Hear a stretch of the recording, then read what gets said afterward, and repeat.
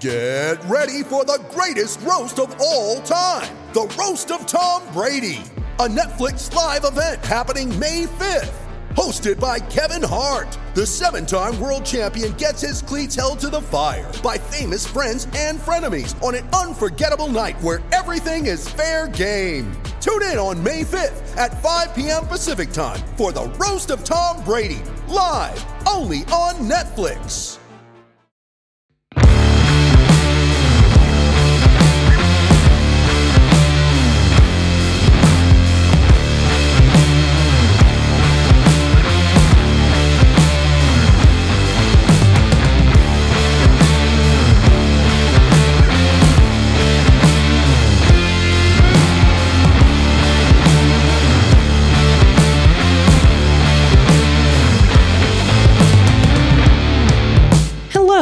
And welcome to this week's episode of Best Camp of My Life, a podcast about MMA. Kind of, but not really, but kind of. I'm your host, Fernanda Prates, unless this is 9-year-old Fernanda Prates coming from the past to check up on things. In which case, don't be alarmed. I really am your host, Fernanda Prates, in the sense that this is still my name, and hosting this podcast really is one of the things that I do, but obviously it's not the main thing. I mean, I'm also Fernanda Prates, the world-renowned archaeologist, and Fernanda Prates, the award-winning inventor of all those things that needed inventing, and also Fernanda Prates, the marine biologist who single-handedly rescued upwards of 562 infant harp seals from the blood-soaked hands of commercial hunters.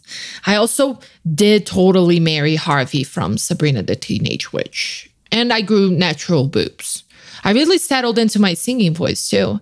And I also totally enjoy hanging out on this planet that is in no way headed toward irreversible climate catastrophe and or authoritarian dystopia. Nope. That's like totally not a thing here in the future. Everything's going just as we planned. Feel free to go back to the past and live your life just as you normally would. I mean, would it hurt to maybe start adjusting your expectations a little? No. Can you maybe benefit from interacting with real-life kids your age instead of fictional creatures and make-believe bodyguards whose red bathing suits will help permanently tarnish the relationship to what you will come to see as a clearly atrocious and misshapen body? Maybe. Do you really need to personally experience chunky highlights in order to understand why no one should ever experience chunky highlights? I'll leave that up to you. Other than that, though, you do you. It all totally works out for us in the end. We are very clearly thriving. In case you are not 9-year-old Fernanda Prates coming from the past, hi. As you may have noticed, I might have embellished some details, about my personal baby seal saving endeavors and the planet's general ability to not be a soul-crushing hellscape, but I did not lie about one thing. I really am your host, Fernanda Prates. And while that may not look like much or feel like much or frankly be much, it is something that I would argue should be celebrated every week, but even more so on this particular week on account of a very special occasion. Well, a doubly special occasion, you could say. Not only is it my birthday, technically one day past my birthday by the time you're listening to this, but also it's our 50th episode. If you count like bonus episodes, what's up there, uploaded into the world? 50. I know. It's like half of 100 and 50 times 1 and 1/5 of 250. And I'm just saying random numbers now, but 50. Cool number. All round and shit. Yes. And of course, you best believe that a special occasion calls for a special guest. Today we are joined by the one, the only Jimmy Smith. I know you know damn well who Jimmy Smith is, and there is absolutely no need for an intro, but I will do one anyway. because I'm that nice. Smith is a former MMA fighter who made an incredibly successful transition to the commentary booth, where he went on to call fights for M1, Affliction, Bellator, and the UFC. He is now the host of SiriusXM's Unlocking the Cage and ESPN's UFC Fight Camp, as well as the voice of WWE Monday Night Raw. And while I don't know that much about pro wrestling, I do know enough to understand that that is kind of a big deal. Smith is also just one of those energetic, fun, and warm people who can probably talk to you about basically any subject forever and make it all sound incredibly interesting. But I don't need to tell you that, because that's a conclusion you come to on your own after listening to this episode. Anyway, here's our chat. Enjoy it or don't. Just keep in mind that it will be weird if you don't. Also, the interview was recorded a week ago, which is why there isn't really any talk of current MMA-related happenings or event-specific matters. You have to settle for basically the entire rest of the internet for that. I'm sorry, but also, you're kind of welcome. I will admit, when I made the invite to my guest today, I didn't really know if he was going to be able to say yes, considering that, as far as I know, the average human day only contains 24 hours. Nevertheless, he made room on his insane schedule, and I am honored. Welcome to the podcast, Jimmy. Hey, how you doing? So happy to be on here with you.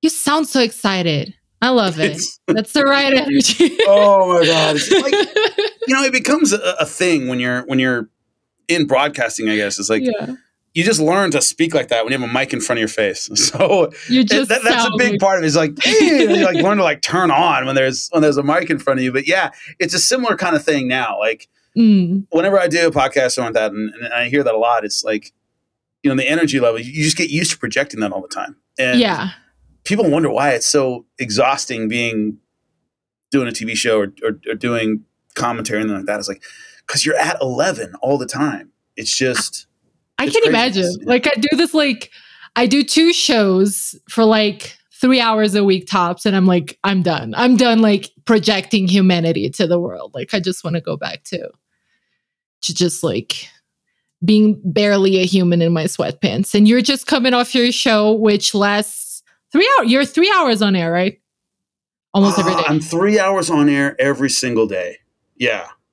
Not to mention the WWE stuff, which is another 3 hours. That's another 3 hours. And the weird thing is that when I first started, Michael Cole, who does SmackDown and he's done WWE for years and years and years, he goes, hey man, you're doing Raw. It's a really long show. It's 3 hours. And I said, UFC is 7 hours.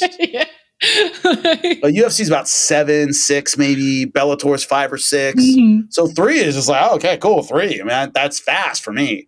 Yeah. So it's just one of those things that you don't get. You just if you haven't done it a lot, the time scale for fights is very different than any other live show you could possibly do. How do you? So my husband, he is a play-by-play guy here in Mexico, and he was saying something similar, like when he was doing, I think, NASCAR. I don't know. I don't understand other sports, but the same thing. But one thing I'm always in awe of is how do you maintain your voice? I don't know. I guess I'm used to it. I don't know. One time on a show, this is in Kansas City, I was doing a Bellator and I got sick. It wasn't that bad. So I started losing my voice the night before. Yeah. And then by the time he woke up for the show, I had no voice and there was literally nothing I could do about it. They did a tea thing. They tried to do all this stuff and I just had no voice at all. And there was nothing anybody could do about it. It was just, they kept giving me tea. They kept trying to get my voice and I couldn't. I had lost my voice. I got sick. So that's the only time I've ever had a voice issue. Did you do I've the had other show? problems, but not that. I just did the show. I just had no voice and I was talking like that. And you can find it somewhere. It's Ben Askren versus Dan Hornbuckle was the main event. It was in Kansas City at this thing called Power and Light. So it was outdoors and I had no voice. And it was just, it was like if you're running a marathon and your leg starts cramping and you got to run 26 miles. It's okay. Well, I just limped the whole time. I just didn't have a voice. So I just still had to do it. And you know what's funny? I'll share this with you, and I guess I'm sharing with all of your listeners at the same time. I have one. I have like 5 listeners who can share. Doesn't matter. Whatever. All 5 listeners can hear this.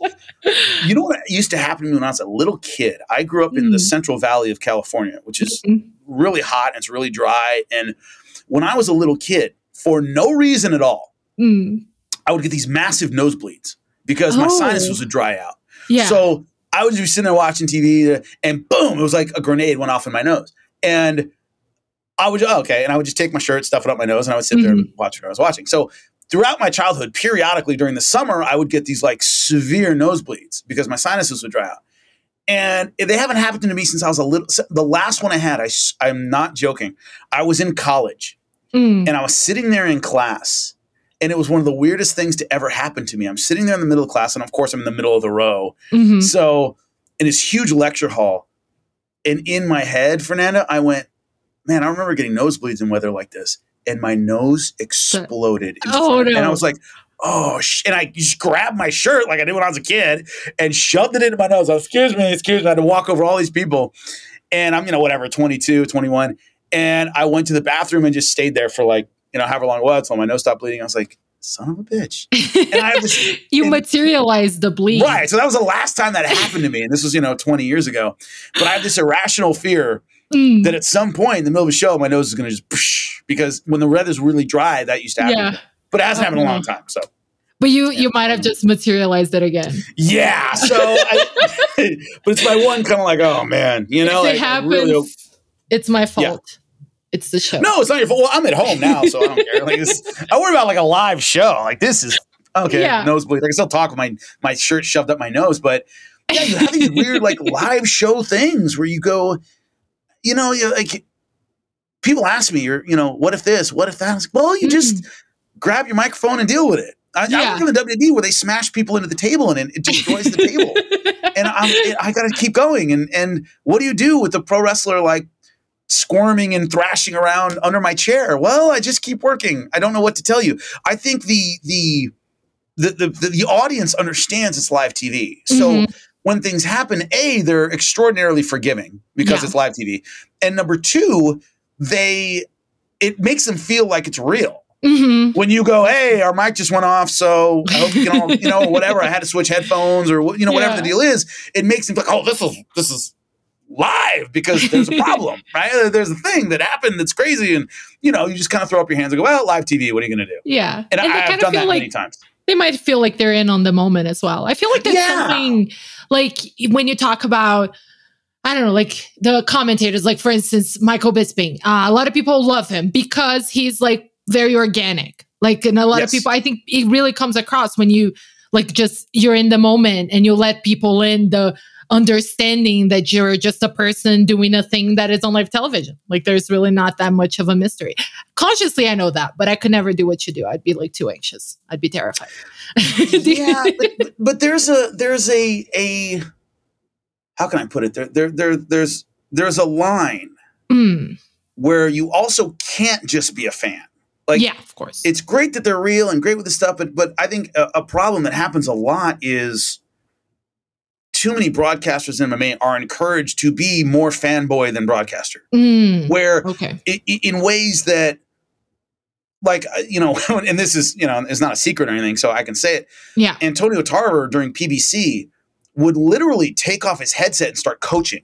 He would start like talking to the boxer. He would start talking to the corner. And I had to say, Antonio, you can't do that while you're commentating. That's like an ethical line we can't cross. You can't help one person win. Like you're not supposed to do that. Yeah, they might be your friend or what. You can't effing coach, dude. That's really unprofessional. We're in the position we're in, right? Yeah. And so there's some of that where you got to go, hey, whoa, like when he got into it with Colby Covington.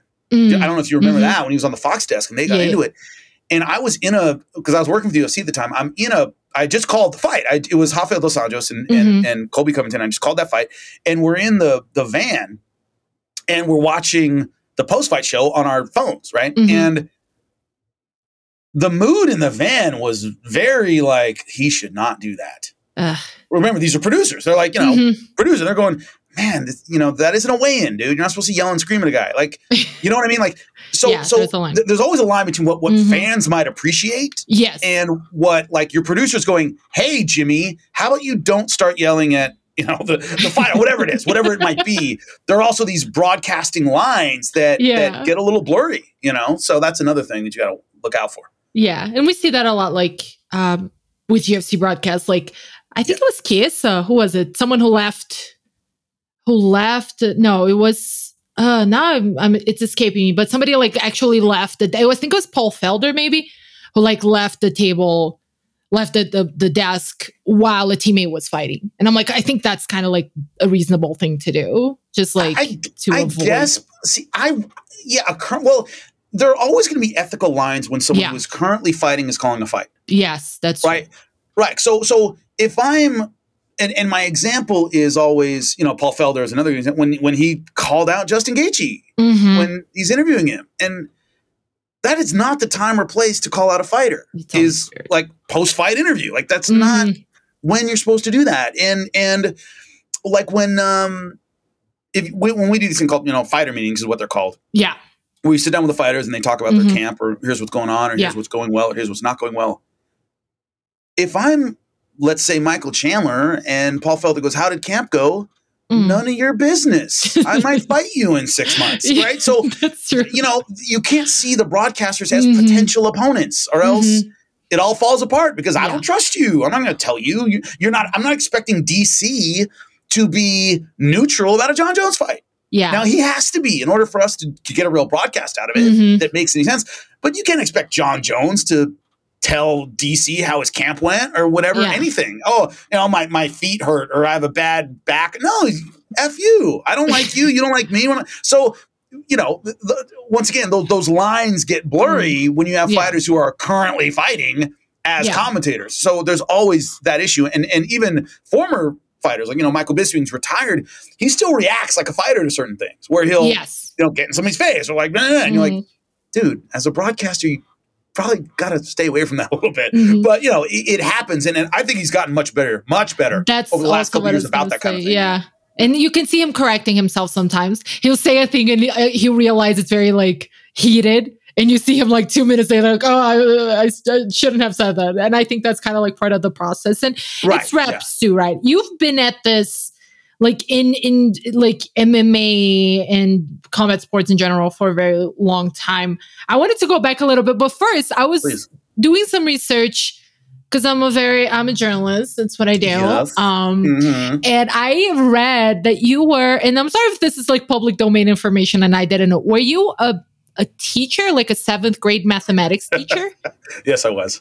Oh my, that is so hard to place. That is wild information. When was that? During my fight career. So this was like 2005, 2006.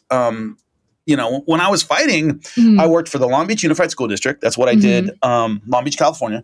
Yeah. That's what I did when I was trying to get my fight career going. So what I would teach from 6 a.m. to whatever it was, 3 o'clock in the afternoon, because it allowed me to get off in time to go train. So what I did is I worked for the school district doing a bunch of stuff, mostly testing kids, but teaching every now and then. Okay. So what I did was my mother's a math teacher. She did 6th grade math, and she called me and she goes, "A 7th grade teacher is out. She's having some kind of problem. Can you jump in and teach the year?" And I went, "Yeah, okay." Because it was a lot of my mom's former students or whatever, and I was down the hall from my mother. So jumped in there and taught 7th grade math. I taught high school chemistry. I taught wow. I'm trying to think, what else did I teach? Those were the longest ones I had was 7th grade math. Once again, I taught a whole summer school class of chemistry. A few other things. Yeah, that was my job. I was a teacher. And then I got other opportunities and I took them, but that was my day job from the time I graduated college to 2008, 2006. So you're telling me Here Comes the Boom stole your life story? Kind of, yeah. Except I was in better shape than Here Comes the Boom. So I guess that's the different thing. But it was the other way around. I wasn't a teacher who got in MMA. I was an MMA looking for a job that allowed me to train. Yeah. So that was why I did it the way I did it. So that's how my life worked out at the time. you were competing professionally at the time already? Yeah. Holy shit, did the kids know? Yeah. Yeah, I didn't, So you're like the coolest teacher. Kind of. It also scared them a little bit. So there was some of that. I was pretty cool. It was just, that age is tough, man. It's just when you think about your life and how you were 6th grade, 7th grade, 8th grade, it's just hormones are kicking in and people would just flip out over weird stuff. And it was also one of those things where they're not young enough that they're terrified of authority, but they're not old enough to not come to school. So they're kind of right in the middle. Because in high school, like bad kids, and when I walked in to teach high school chemistry at Milliken High School in Long Beach, I walked in, I go, look, this is effing summer school. I don't care where you sit. I don't care about eating and all the dumb shit that teachers care about. I don't care about any of that stuff. Don't fuck with each other. If you don't want to do your work, fine. But just sit there and don't fuck with anybody else and everything's fine. Yeah. And the kids looked at me, they were like, cool. And I was like, great. Like, and they sat there and they would do their work. And if they didn't do their work, I didn't care. But don't make my life or the other students' life any more difficult. And they went, oh my God. Like, so I thought one of the problems was that you treat them like kids and expect them to act like adults. And they're just not going to, when they got to ask to use the restroom. Yeah. And yet you go, why aren't you more mature? It's like, well, they can't piss without permission. So, true. Yeah. So it's funny. The first day, the kid raises his hand and goes, can I use the restroom? I was like, dude, Jesus Christ, don't ask me. You get up and use the goddamn restroom. I don't care. So there's a limit to my authority here. Like, your body is still pretty 16. Much your body. I'm going to treat you like you're 7. Like, get up and you're not going to piss your pants. Get up and use the restroom. So I will say fighting seems very scary to me, but like a class full of high schoolers seems scarier. I feel like I was so easy. High school's easy. It's so easy. Remember, Fernanda, this is Long Beach, California. Okay. The bad kids don't go to school. Oh, okay. So that's, and junior high is worse because they can't really leave. Like their moms drop them off. Their moms, what do they do? Like drive home? They can't. They don't have cars. Okay, you're right. So whenever you taught high school, it was always like, the really bad ones you don't want to listen to aren't there at all. They're ditching or they don't come to school at all or whatever. So high school I found super easy. Junior high is tough because it's that middle ground where you don't have a choice, Like you just have to be. Yeah, that makes sense. But so you did that for a while and because you fought professionally for how many years again? Because it was like 7 fights, right? I'm going to look at your topology. My last fight was 2006. I just forget when my first one, like 2001 was my first one. So like 5 years or something.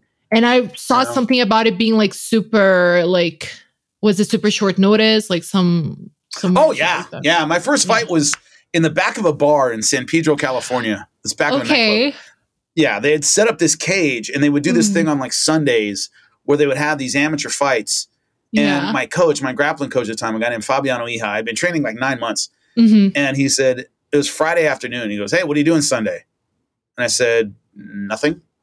And he said, okay, you want to have a fight? Yeah, all right. Yeah, why not? And I showed up and what they didn't even weigh us in. They just had us stand up against a wall. Holy shit. And, like you look about the same size. Yeah. Yeah. You guys look about the same size. I love it. Yeah. It was some dude. And I said, all right, cool. Fine. And there were 13 fights. I was the last one of the night for the day. I'm sorry, it was during the day. And he said, it's gonna be you and this guy. And I didn't train for this. I'd been doing jiu-jitsu 9 months. So I wasn't even a blue belt yet. And I remember walking into the cage. It was a big one. It was a big cage, especially for a little tiny amateur event. And I said, okay, I probably have one good round in me. There were 5-minute rounds. And I said 2 5-minute rounds. I said, well, I got 1 round in me. I didn't train for this thing. Yeah. So I wonder what, and I'll never forget. I said, I wonder what I'm going to do.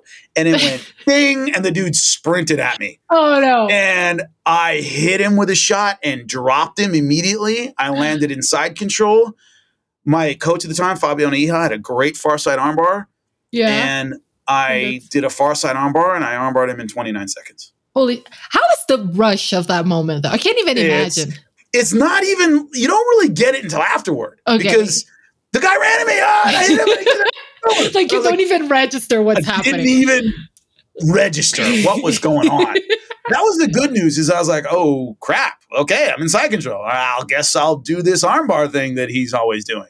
And was it. Like, might as well. I'm here. Yeah. So I was like, it all happened so fast. I really didn't have time to process it. And then my first real fight, meaning this fight was considered amateur, but so many people use it on their pro records that I count as a thing called neutral grounds. And I never used to count it. And then like everybody who was there counted it. Okay. Like Javier Vasquez fought there. A lot of, Antonio McKee fought there. Carl Parisian fought there. So a lot of like local Southern California guys fought on the thing, and they used it in their records. So I was like, all right, I'm using it on mine. So that's why usually I'm listed as 5-1 because they don't include that fight. Yeah, but Island Topology, your first one is everywhere. I'm 5-1. Yeah, Matt Stanzel in King of the Cage or Gladiator Challenge. I forget what it was. 2003 King of the Cage. Yeah, and so he was my first official fight. Okay, and once again, it was. Hey, do you want to fight? And I said, all right. Said, okay, it's in whatever it was, 6 weeks, and I had to find a striking coach and do all the stuff I did. And it was a tough one, man. He was very tough. And I won by decision. And he was the only guy I didn't finish. Yeah. So that was, that's how it went. But, you got paid like $150 out in the desert. Like you were fighting for gas money, basically. Yeah. You didn't make any money. We didn't know where we were going. And I don't know how else to explain it. And people talk about, my first fight was in 2001. Like, we didn't know we could make any money. There were no Conor McGregors. There were no Ronda Rouseys. There was no crossover stars. There weren't a lot of big teams. There were a lot of little tiny teams as opposed to like 2 or 3 big mega teams. And that's how it was back then. So it was like a different era of combat sports. And that's where I came up. Yeah. And then Fight Quest happened. Was about that time, right? What coincided with sort of the end. Was that why, like, you decided to stop fighting? I never decided to stop fighing. Okay, happened. Which is a question no, please. Which is a question I get asked a lot. Like, oh, why did you quit? I didn't like. This is hard to explain. What happened was I got the audition for Fight Quest. Yeah, and then I did the audition at my old gym. They said at the end of the audition, basically, that you got it. Like, the producer comes out and he goes, yeah, you're our guy. So, don't get hurt. Don't do anything else for the time being. And we started shooting November 2006. I forget when the audition was, maybe a couple months before that. So I couldn't fight because they said, whatever you do, don't get hurt. I was like, oh shit. Okay. So I trained a bit, but I didn't fight. And so once we started, I didn't know how long it took to do this. I didn't do television. So we filmed Fight Quest from November 2006 to April 2008. And so I didn't think I'd be away from MMA for a year and a half. I didn't know that. Yeah. But we did. And so by the time I came back, I was starting to do commentary. So I had one fight scheduled that the license ended up falling through. They ended up turning into a pro grappling match, and I submitted the guy. And I don't know if that exists anywhere. I don't know if there's any copies of it anywhere. It was in Michigan. It was at the where the Pistons played. And I was supposed to be the main event. It was supposed to be an MMA fight. And then, like, last minute, some shenanigans got pulled, and they pulled the license from it, so it had to be amateur. I couldn't fight amateur because I had a pro record in Michigan. So they said, okay, it's a pro grappling match. And the guy was like a state champion wrestler. I'm like, all right. And I armbarred him, and that was it. So that was the last time I competed. But I didn't make a conscious choice to, like, okay, I'm not fighting anymore. It's just, all right, I did Fight Quest. And then after Fight Quest was over, I started commentating for M1. And then after M1 was over, I started commentating for Bellator. And then here we are. And then I turned around and I was 40. So that's essentially the way it went. It wasn't a conscious decision. It was just the way my life ended up. Yeah. Like, the decision was made for you by the circumstances. It was almost made for me. Yeah. There just wasn't room to fight anymore. I'm curious though, how was it? Because, like, upon first glance, Fight Quest seems like kind of like a dream job for any martial arts lover, because you get to travel the world and try these, like, experience these things that most of us don't. At the same time, I would imagine it was quite grueling, like, physically, to go through all of that. Like, how was that whole, like, experience? The harder parts, to be honest with you, was when a style wasn't that combative. Okay. And we had to figure out, like, what to do. Because when they say you're training boxing in Mexico City, Okay. I'm in there with like Olympic boxers that are kicking my ass from pillar to post and doing boxing workouts. But it was easy. Like in that sense, like, what do you do? Box this guy. All right. I wasn't sitting there going, how are we going to make a show out of this? And doing styles in India and in Korea and stuff that they don't hit each other typically. Okay. What the F am I supposed to do? Like, I don't want to hurt this kid, but we don't have a choice, or, like, those were complicated.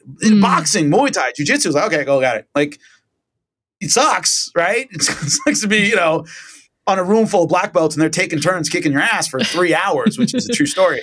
But it was like, it was hard, but I know that path. I know how to just get my ass kicked for like 3 hours or whatever. I don't know how to do a competitive fight in a style that doesn't have competitive fighting. Okay. I don't know what to tell you. So those were much more challenging for me. Yeah. I was reading somewhere that like, and your co-host was saying something about how Israel was really freaking intense. Yeah, it was brutal. That was like borderline psychotic. His was terrible. And that's the number one episode I get asked about all the time is Israel, because he was with these civilians and the lead instructor was a woman named Avavit. And I don't know if that's her first name. I don't remember if that was her full name or her first name. I don't remember at the time. And they were just psychopaths. Oh, God. I was with the Israeli military. Okay. So they were like. Yeah. I mean, they just kind of put me through like the same drills every other military. So I'm climbing over walls and running and all this stuff. And okay, sure. Now I was never, the reason they did it that way is Doug, my co-host, was already in the military. So that wasn't a new experience for him. He was already in the Army. So I wasn't. So they wanted to put me there. But when it came to the martial arts and stuff, I was a way better fighter in martial arts than any of the guys I trained with. And they didn't try to like, punk me or prove they were better. I mean, they didn't. So it was, the experience for me was like learning military stuff, which, sleeping in a barracks. I had never done any of that stuff. So that was the interesting part to me. And then the fighting stuff, we added on to it, but it wasn't, it was a totally different experience for him and me. Yeah. And then at the end, when I had to fight all of them in a row or whatever the deal was, it was just like, oh my God. So a lot of it, there were one of two things. There were fights we were either supposed to compete in or win or however you want to put it. And then there were just like things we were supposed to endure. Where you're going to fight 10 guys in a row or you're going to fight 6 guys at once. And like, you don't win a fight against 6 people. Yeah. You just got to get through it without dying. Yeah. And so your body and your brain just do different things in those instances. When it's fighting 5 guys, I'm not trying to win. I'm trying to live. So your instincts are different. What you're doing is different. And so whether I had to endure something or win something, that changed how I approached it and how I saw it and how I performed. Yeah, totally different. And then you mentioned after that you migrated to commentary, which you did for Bellator for many years, and obviously later the UFC and M1. But how was that like? Because commentary, like it's just such a specific job. I don't know if like I believe that some people are just like better suited naturally for it, or like practice will get anybody to be good at it. But was it? Was it an immediate, were you immediately like comfortable? And was it something that spoke to you immediately, or was it something that you really needed to work at?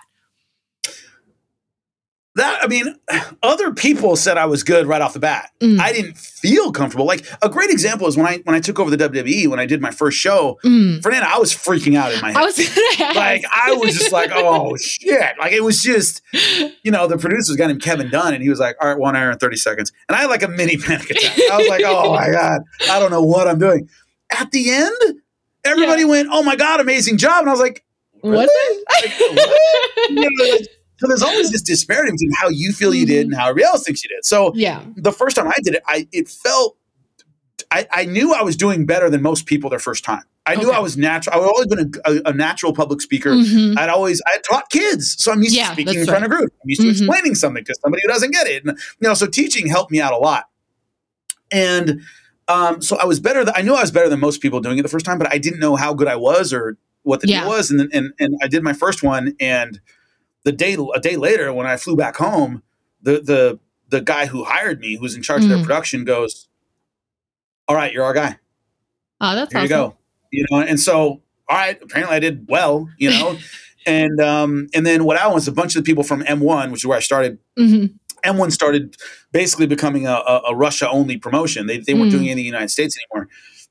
And so they were kind of, you know, winding down their US TV presence. And M1, I mean, Bellator was starting up. They needed a commentator. And a bunch of the people that knew me from M1 had gone over to Bellator. So when they needed somebody, they said, you got to get Jimmy Smith. And I got a call. And I knew everyone on the roster, so that helped. And I did a phone interview, flew out to Saratoga, New York or something, met everybody, and they're like, all right, you're our guy. And that's how I started with Bellator, and then the UFC briefly, and then now WWE. This is a nerdy question because I'm a nerdy individual. Like, I'm always curious, how is I know, like, for instance, guys like Anik, he has tons of research, pages and pages of notes. And some people, some people are more neurotic about the study. Some people are less. So how is your process to commentating? Did you gather pages and pages of notes? Did you study compulsively? How is kind of your preparation for your broadcasts? There's a huge difference between doing play-by-play and color. And color. Yeah, that's right. Huge. So Anik is play-by-play. He does a ton of research, has a ton of notes, all this stuff, you know, someone's an All-American and this, and this, and blah, blah, blah. His sister's name's Jennifer and his wife is, he's got to know all that stuff because it's the filler for when something isn't happening. When you're doing color, I need to know a few things, personal, whatever. 9 times out of 10, you're locked into what's happening. Yes. Right. If their sister's not in the octagon, I'm not going to talk about her. It's not my job to know. Now, so the fact that they were an All-American at the University of Minnesota is important because it's going to show the takedown and all that stuff.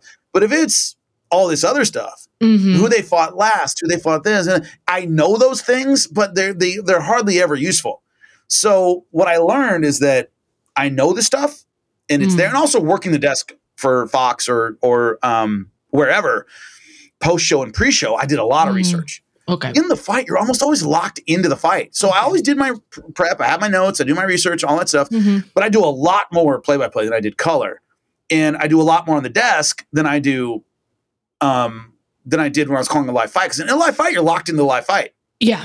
And my worst fear on earth is that they would throw to me about something or some fact, and I wouldn't know. And you just look like an idiot. Yeah. I am not allowing that to happen to me ever. So I know the fighters backwards and forwards, but as far as note-taking and all that stuff, it's really play-by-play. You do a lot. For the WWE, I do a lot of prep. And also because it's something I'm not as familiar with as I am fighting. So it was much easier doing color for combat sports than it was doing play-by-play for professional wrestling. It's a different world. But Anik is a prep guy, but he always does play-by-play. So he's just a different world. Yeah.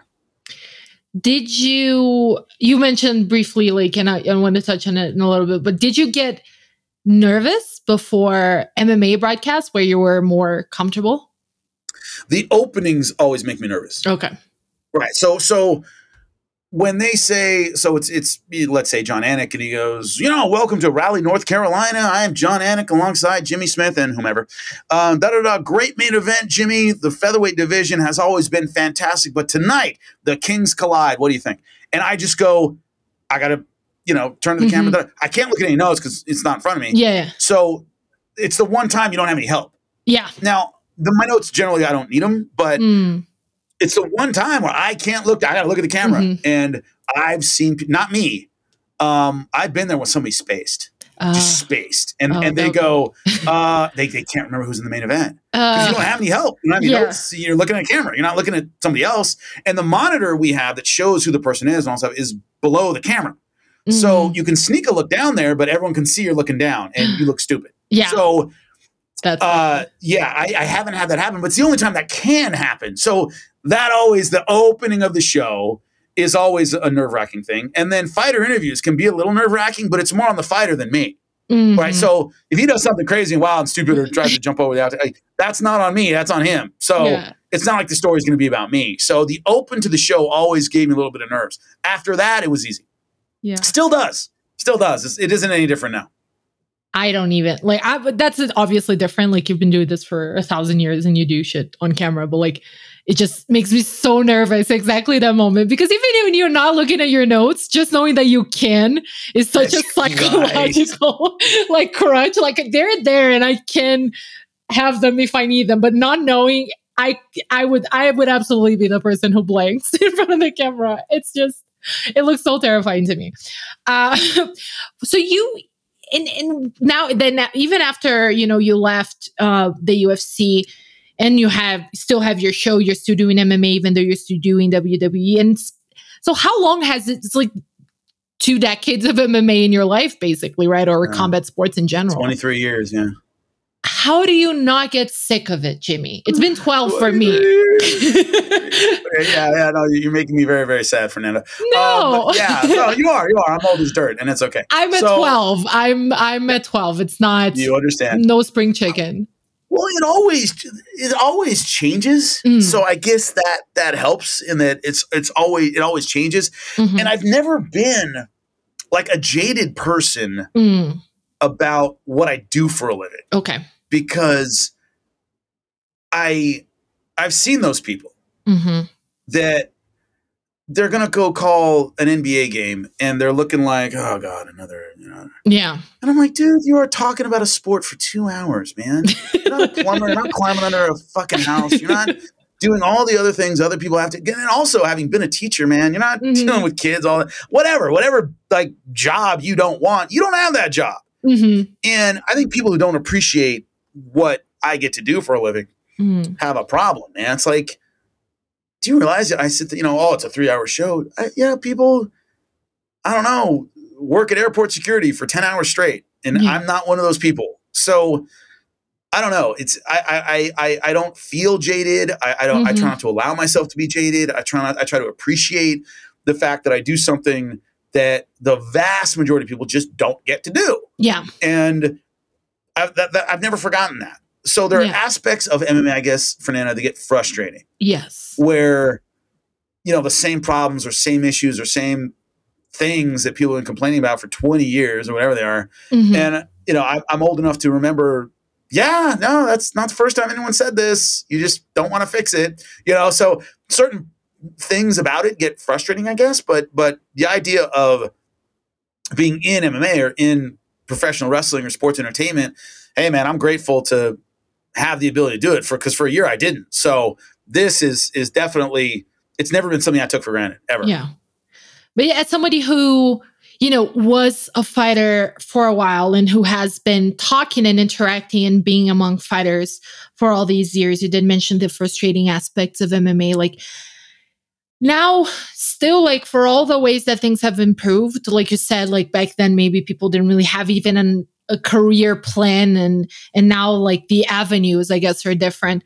But still, like, there's so many things, right? There's so much about the dynamics of the sport that often feels, in my opinion, exploitative when it comes to the fighters and things like that. Like, is it hard for you? Are there parts or aspects of your job that make you kind of like, dealing with all of this all the time, that make you kind of like, frustrated or upset that this is still the reality of fighters? Yes, but fighters know it too. Okay. And what I've always said, and I said it today on my show when we're talking about fighter pay, is look, they got to fix it. I can't fix it. Fans can't fix it. Twitter can't fix it. I don't know what to tell you. If fighters aren't going to help themselves, what are you going to say? Where, in American football, it's they don't make what they make because fans had a letter writing campaign in the 70s. It's the players themselves got together and organized, and that's why there's an NFL players union, NBA players union, and Major League Baseball players union. That's, no one on social media made the owners do what they did and make free agency a thing. The players themselves had to stand up and go, we're not taking this and we're going to change things. And so one of the expressions that I use a lot in life, and it's a little harsh, but it's you deserve what you accept. And I don't know what to tell people about, why don't they do this? Why don't they do that? Because Dana White's not going to have a change of heart because he feels bad. Like, it doesn't work that way. and the owners in the NFL didn't have a chance. Oh, they suddenly felt bad. They didn't do that. They paid as little as they possibly could for as long as they possibly could until the players themselves said, we're not taking this anymore. Mm-hmm. And until that happens, I can only be so sympathetic. There's only so much I can do. And so that's the attitude I have about it. It's frustrating, but I also can't fix it. Mm-hmm. Last thing before I let you go, you mentioned, because I was always wondering about it. I remember you tweeted at the time that you were warned before starting your job with the WWE, like don't take things too seriously on the internet. And you said something about like, dude, I'm used to MMA, like I'm prepared for this. And it ended up that you had a very actually good experience and a good reception. But you did mention being so nervous before your first broadcast, and I don't really know pro wrestling that well. Like, it's not a universe that I'm familiar with, but the fans seem very, very intense. So were you nervous, like to start like that whole, to put yourself there out there in that different capacity and something that you weren't necessarily that familiar with? Like how big of a leap, how nervous were you making that jump? Oh, I expected to get killed. I expected to get slain by every pro wrestling fan. I expected, it's like another great expression, blessed is he who expects nothing, for he is never disappointed. That's kind of how I saw it. I assumed the fans would hate me. I assumed that I was going to get slayed online. I assumed all that.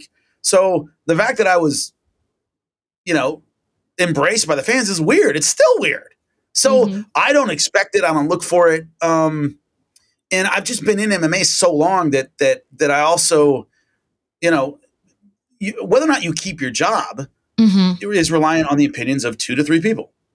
That's it. And some idiot on Twitter is not one of those people. I got almost universal praise when I was in the UFC. I lasted a year.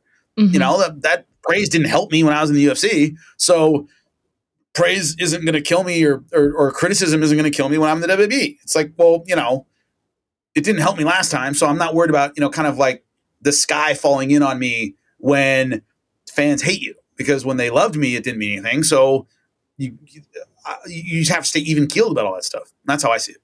Yeah. That's very healthy. Admirable. I wish I was a little more. That's the lesson I'm going to take with me for the future. That random person on Twitter saying mean things, I shouldn't care about them. I don't see his name on the checks. That's absolutely. That's it. Like Vince McMahon's not on Twitter. Yeah. His opinion matters. Mm-hmm. That's it. So don't know what to tell you. That's how you have to approach in order to survive. That's how I see it. That's the lesson for all of us, to be more like Jimmy in this life.